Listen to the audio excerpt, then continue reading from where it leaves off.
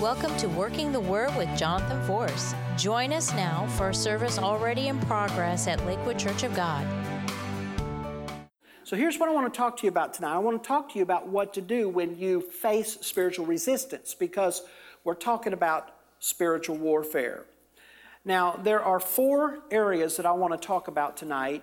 One of the areas, the beginning area that I want to talk to you about, is found in Matthew chapter 17, verses 14 through 21. And this is kind of a general statement, and you're going to hear it a lot from people that talk about when you pray, you don't receive what you need from the Lord and all that kind of stuff. A lot of people are going to tell you it's because of a lack of faith. Well, let me tell you something.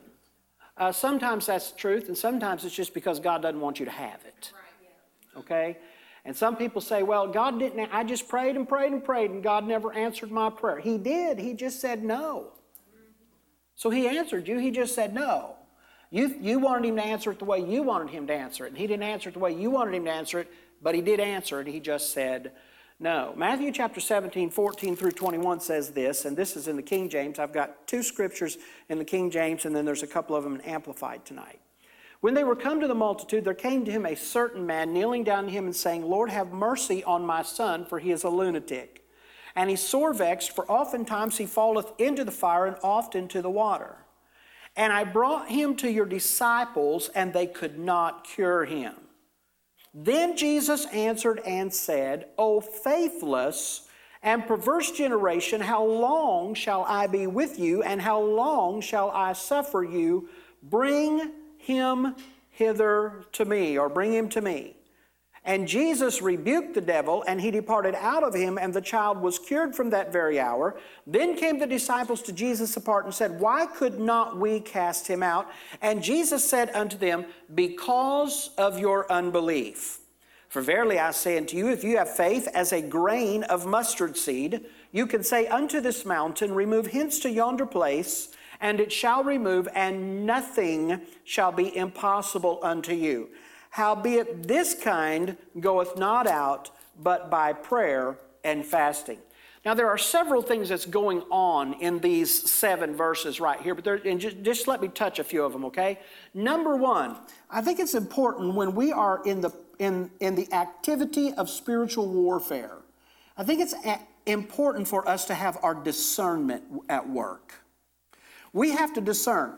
Not everything that comes on people is from the devil. Sometimes people get sick because they've had too many cheeseburgers. Sometimes we do it to ourselves, okay? However, with that said, we can go too far that direction. We need to understand that there are a lot of things that people do face that is a spiritual battle. So the disciples were praying for this young man, and they were praying for him, and they were praying that he would be healed, and nothing happened. And here's what was going on here. When the man came to Jesus and he said, hey, look, this is my son. He's a lunatic. He's sore vexed. He throws himself into the fire and all of these kinds of things. Notice Jesus never prayed for him to be healed in this passage of Scripture. Jesus did not pray for him to be healed. Here's what Jesus did. Jesus rebuked the devil. He went straight to the source. So Jesus had discerned that this was not a physical condition, this was a spiritual condition.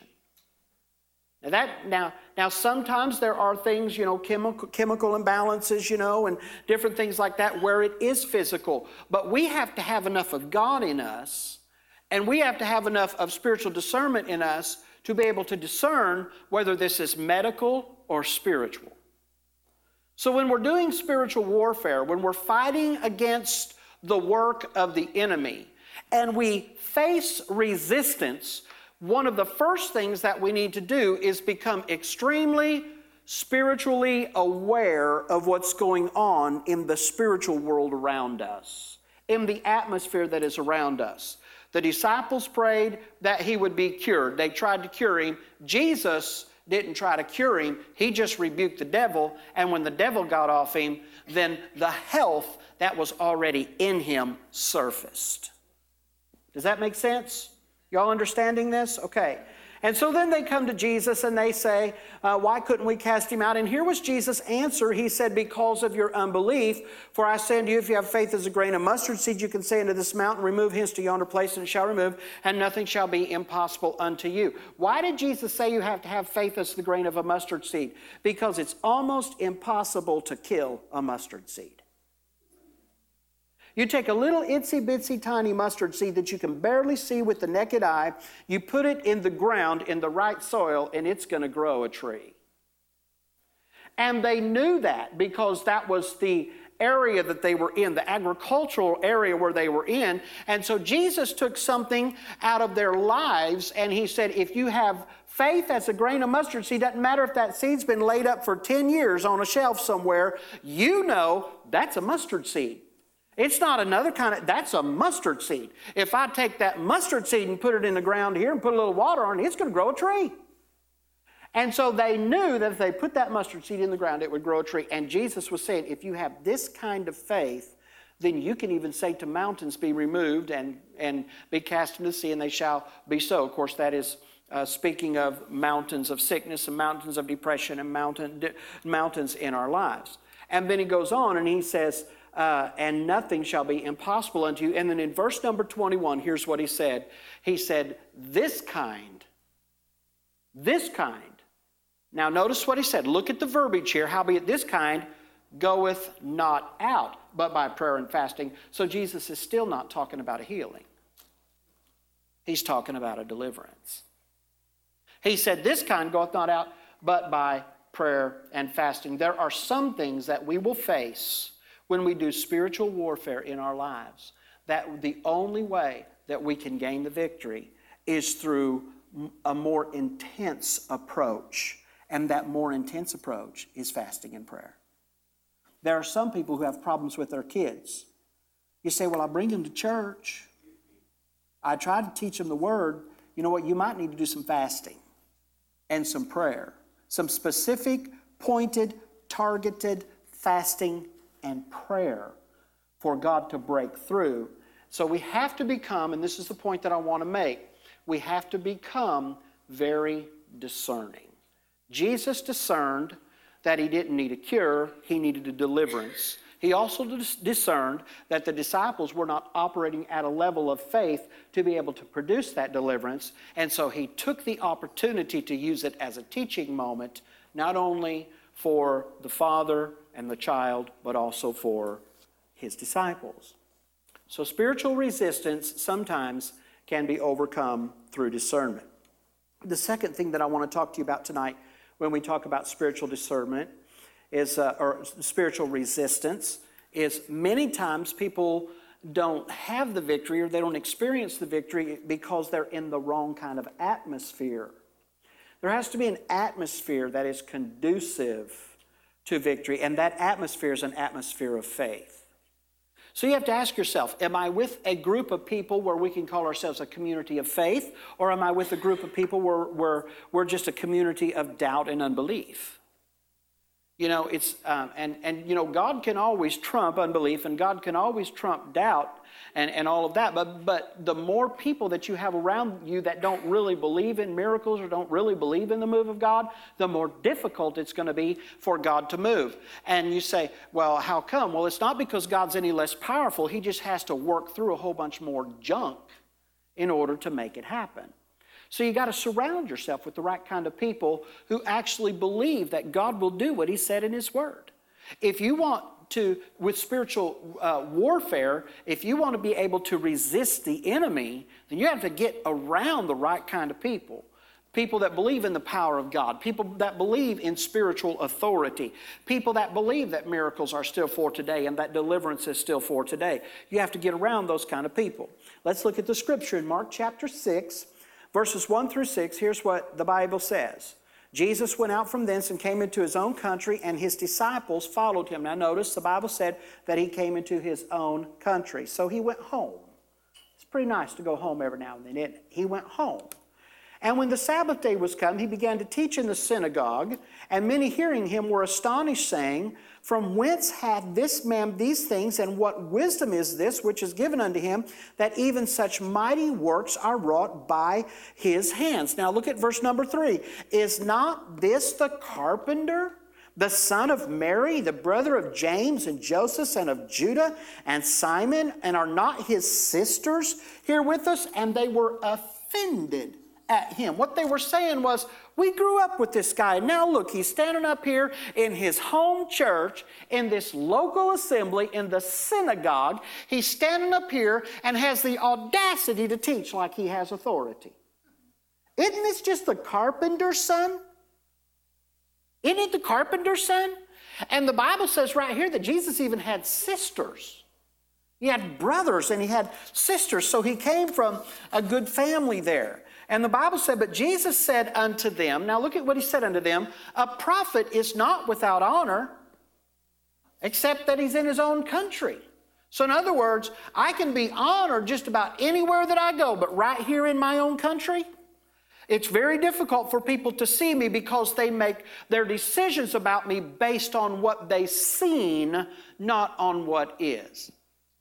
And that's why sometimes when God takes somebody and they give their life to the Lord and they grow up in a home church and when I say grow up, I'm talking about spiritually grow up. When they spiritually grow up in the home church, when it comes time for God to call them into ministry, it becomes necessary for God to move them to the next county or to the next state, or in some instances, even a different country.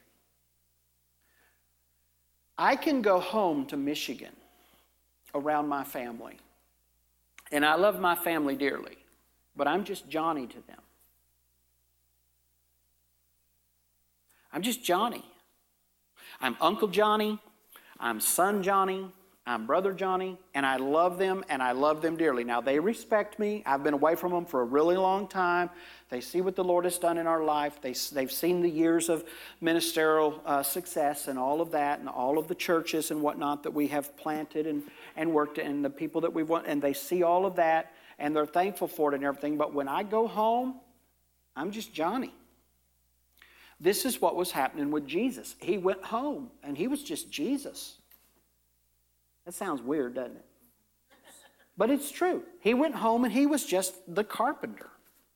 He was just the carpenter. And so Jesus is telling them, he said, a prophet's not without honor except in his own country and among his own kin and in his own house. Now look at the results of that, number 5.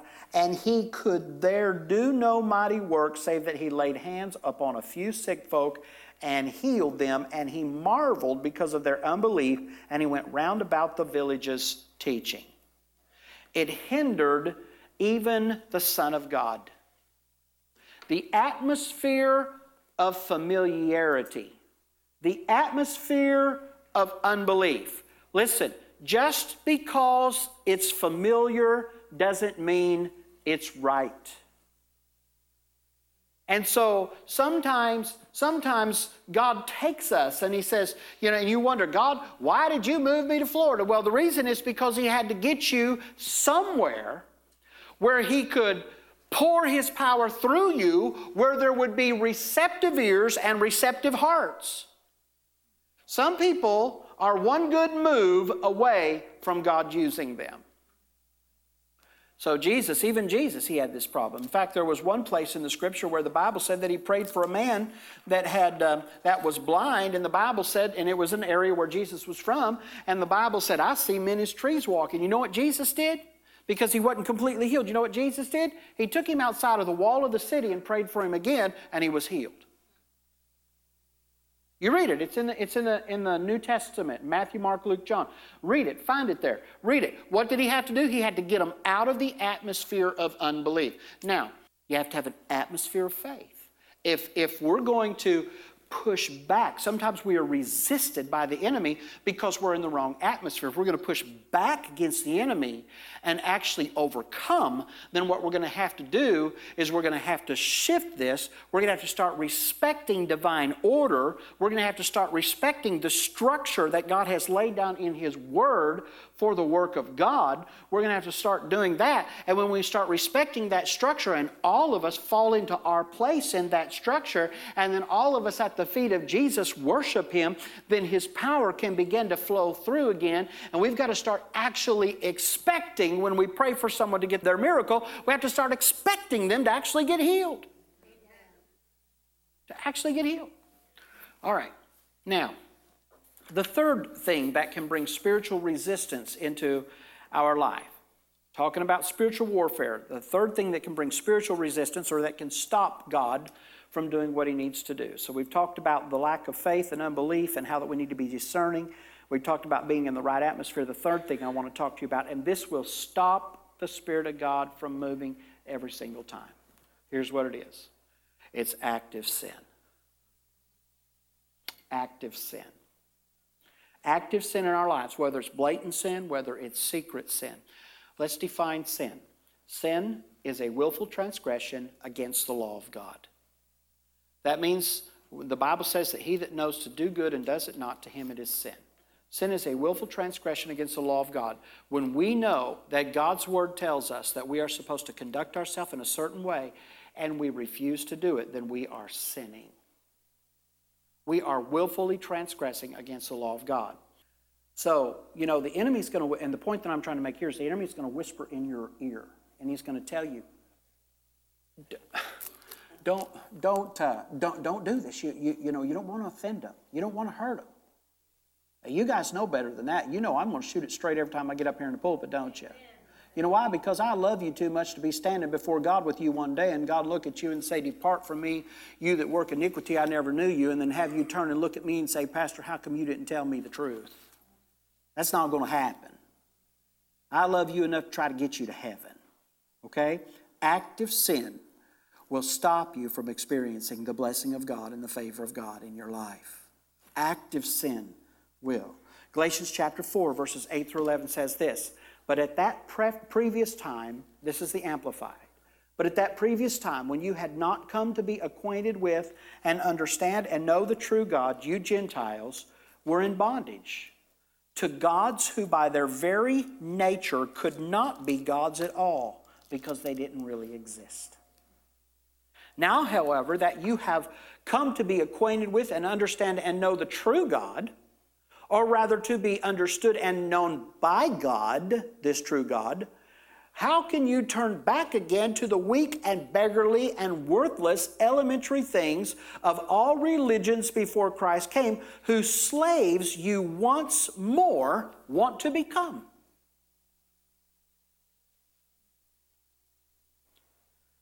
He said, you observe particular days and months and seasons and years. And he said, I'm alarmed. This is Paul writing to the Galatian church. He said, I'm alarmed about you, lest I have labored among you and over you to no purpose and in vain. So what he was saying, you didn't know God. You didn't know anything about God. You came into the revelation of who God was. You started studying the Word of God. You started learning how to live for God. You started learning how to be a disciple or a fully devoted follower of Jesus Christ.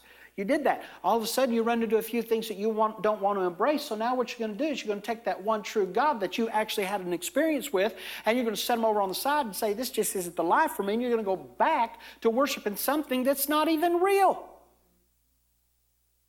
Active sin. That's what active sin does. It messes up your mind. It confuses us. It makes us try to make excuses for what we want to do. You can make the Bible say anything that you want it to say. All right? You can make it say anything that you want to say. And when you're done twisting things around, it still says what it says. God said that the grass will wither and the flower will fade, but my word will stand forever. And so you can call it revelation if you want to, but if the Word of God says that we're not supposed to do something, then we're not supposed to do it, right? And so what we have to do is we have to say, you know what?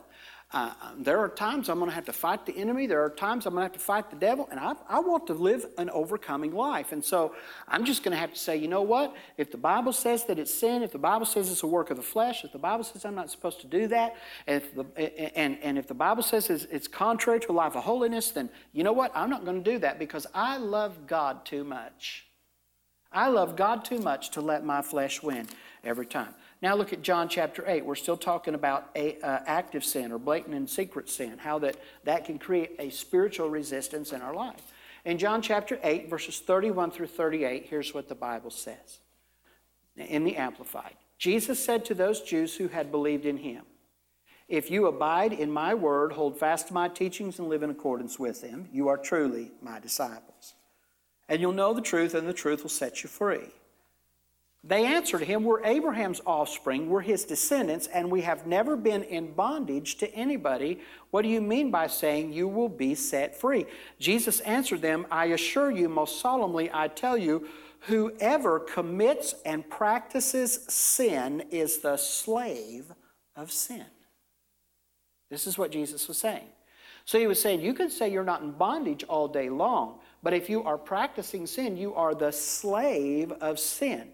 In verse number 35, he goes on to explain the pros and the cons of that. He says, now a slave doesn't remain in the household permanently and forever, but a son will remain there forever. So here's what we have. Here's what we've got to do. We've got to say, okay, is this sin worth me being a slave, or would I rather be a son?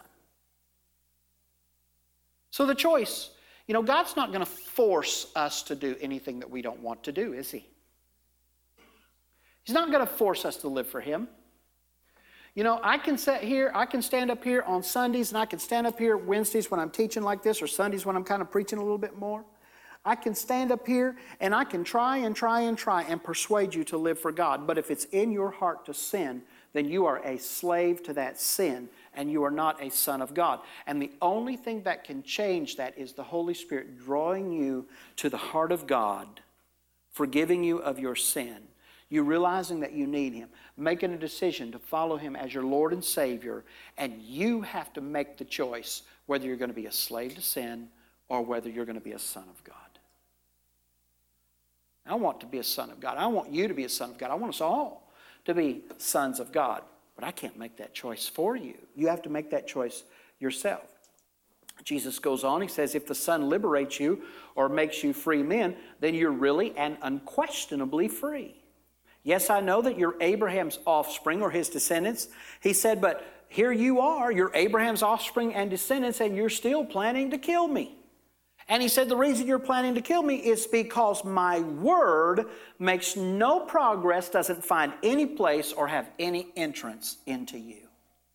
That's what sin does. It stops the entrance of God's word. It blocks the door to our heart. Sin will keep God out. Sin will keep the presence of God out. Sin will keep the favor of God out. Sin will keep the power of God out. Sin will keep the authority that we get as a son of God. Sin will keep God out of our lives. And so that's what Jesus was saying here. He said, my word has no entrance and makes no progress and doesn't find any place in you. And then he says, I tell the things which I have seen and learned at my Father's side, and your actions also reflect what you have heard and learned from your father. What father is that? The devil. The devil. So Jesus was telling them, listen, I want you to be a son of God, not a slave to sin.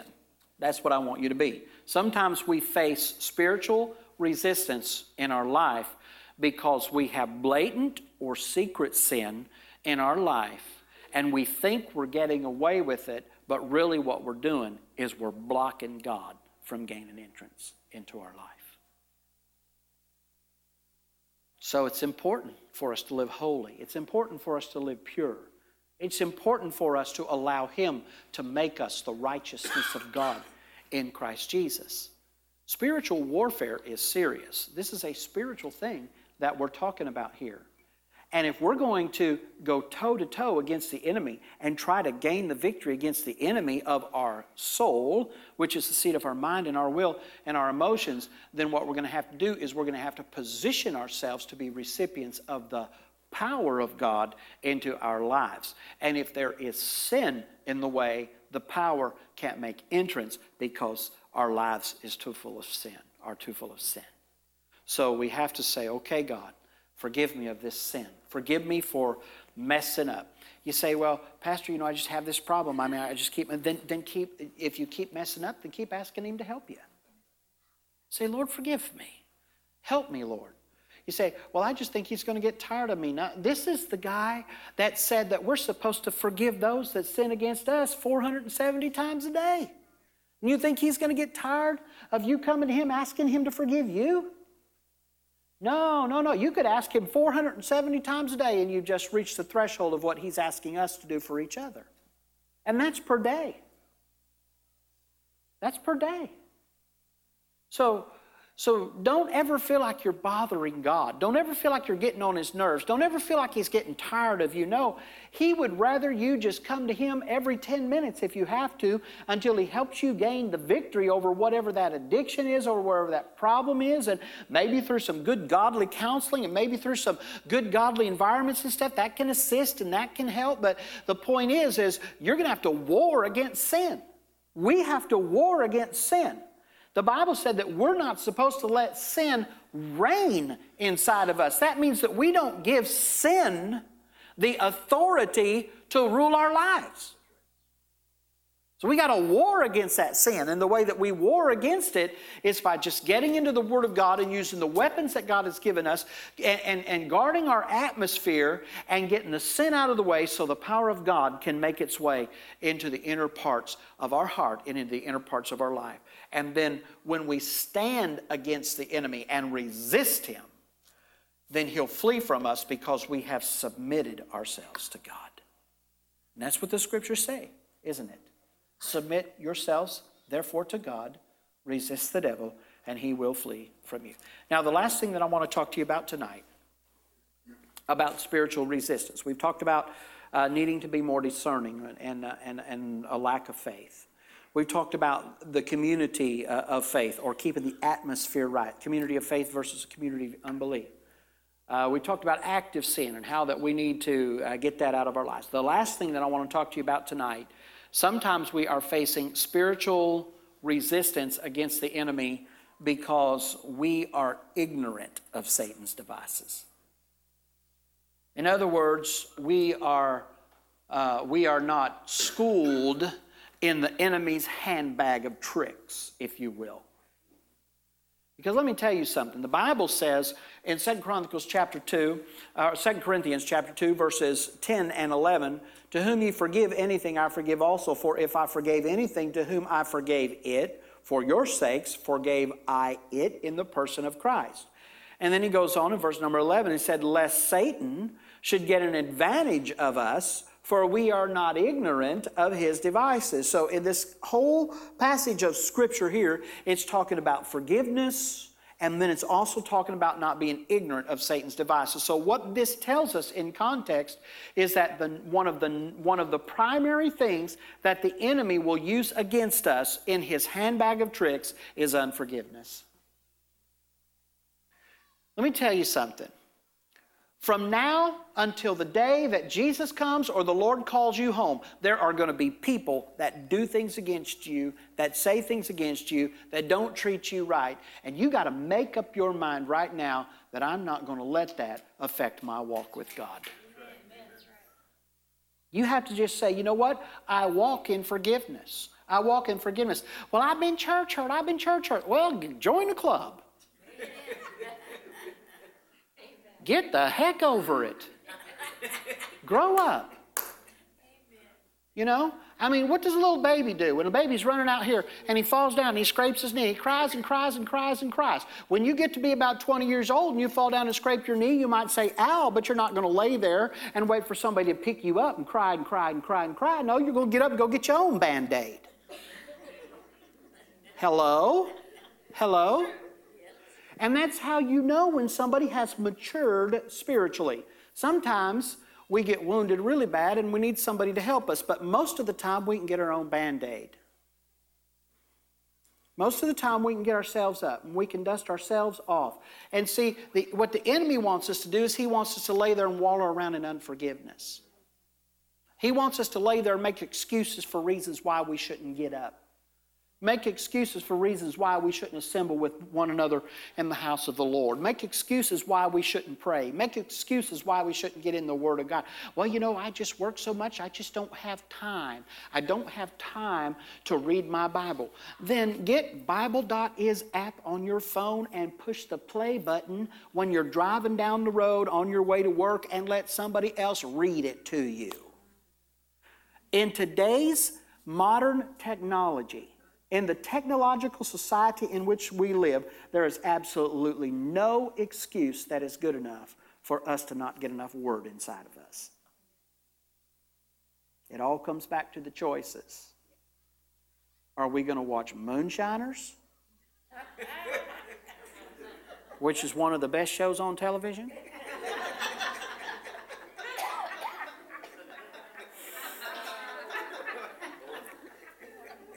My redneck roots are coming out. Or are we going to spend some time in the Word? Now, fortunately for me, I don't have to make that choice because I can spend time in the Word and watch Moonshiners too, so it's okay. The point I'm trying to make is quit making excuses for not getting enough Word. Quit making excuses for not praying enough. It's a trick of the enemy. It's a trick of the enemy in your life.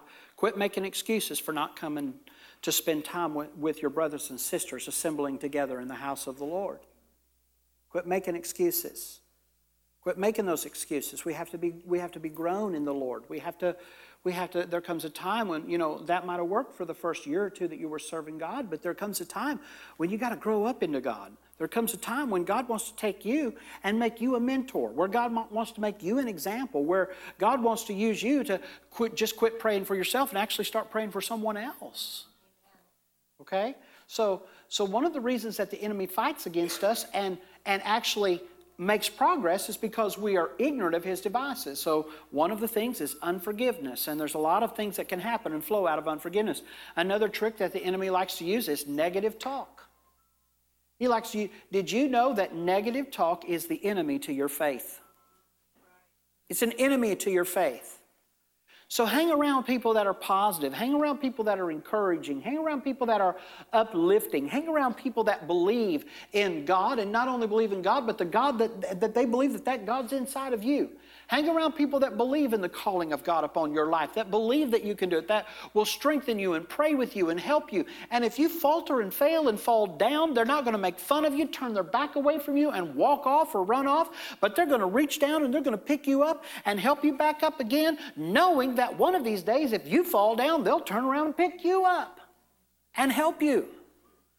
So the enemy, negative talk is in the enemy's handbag of tricks. Another thing that's in the enemy's handbag, and there's all kinds of them, but the Bible says we're not ignorant of Satan's devices, but another one is deception. Deception. The enemy will deceive you and cause you to see things differently than what the truth is, or differently than how God wants you to see them. And so the enemy will take, and that spirit of deception, man, when a spirit of deception gets loose in a church, it can create a whole lot of chaos. And a lot of times the enemy does it in subtle ways. He moves in quietly. He sneaks around, and I'm not talking about just church, I'm talking about your life, okay? I'm talking about your life. He'll sneak in.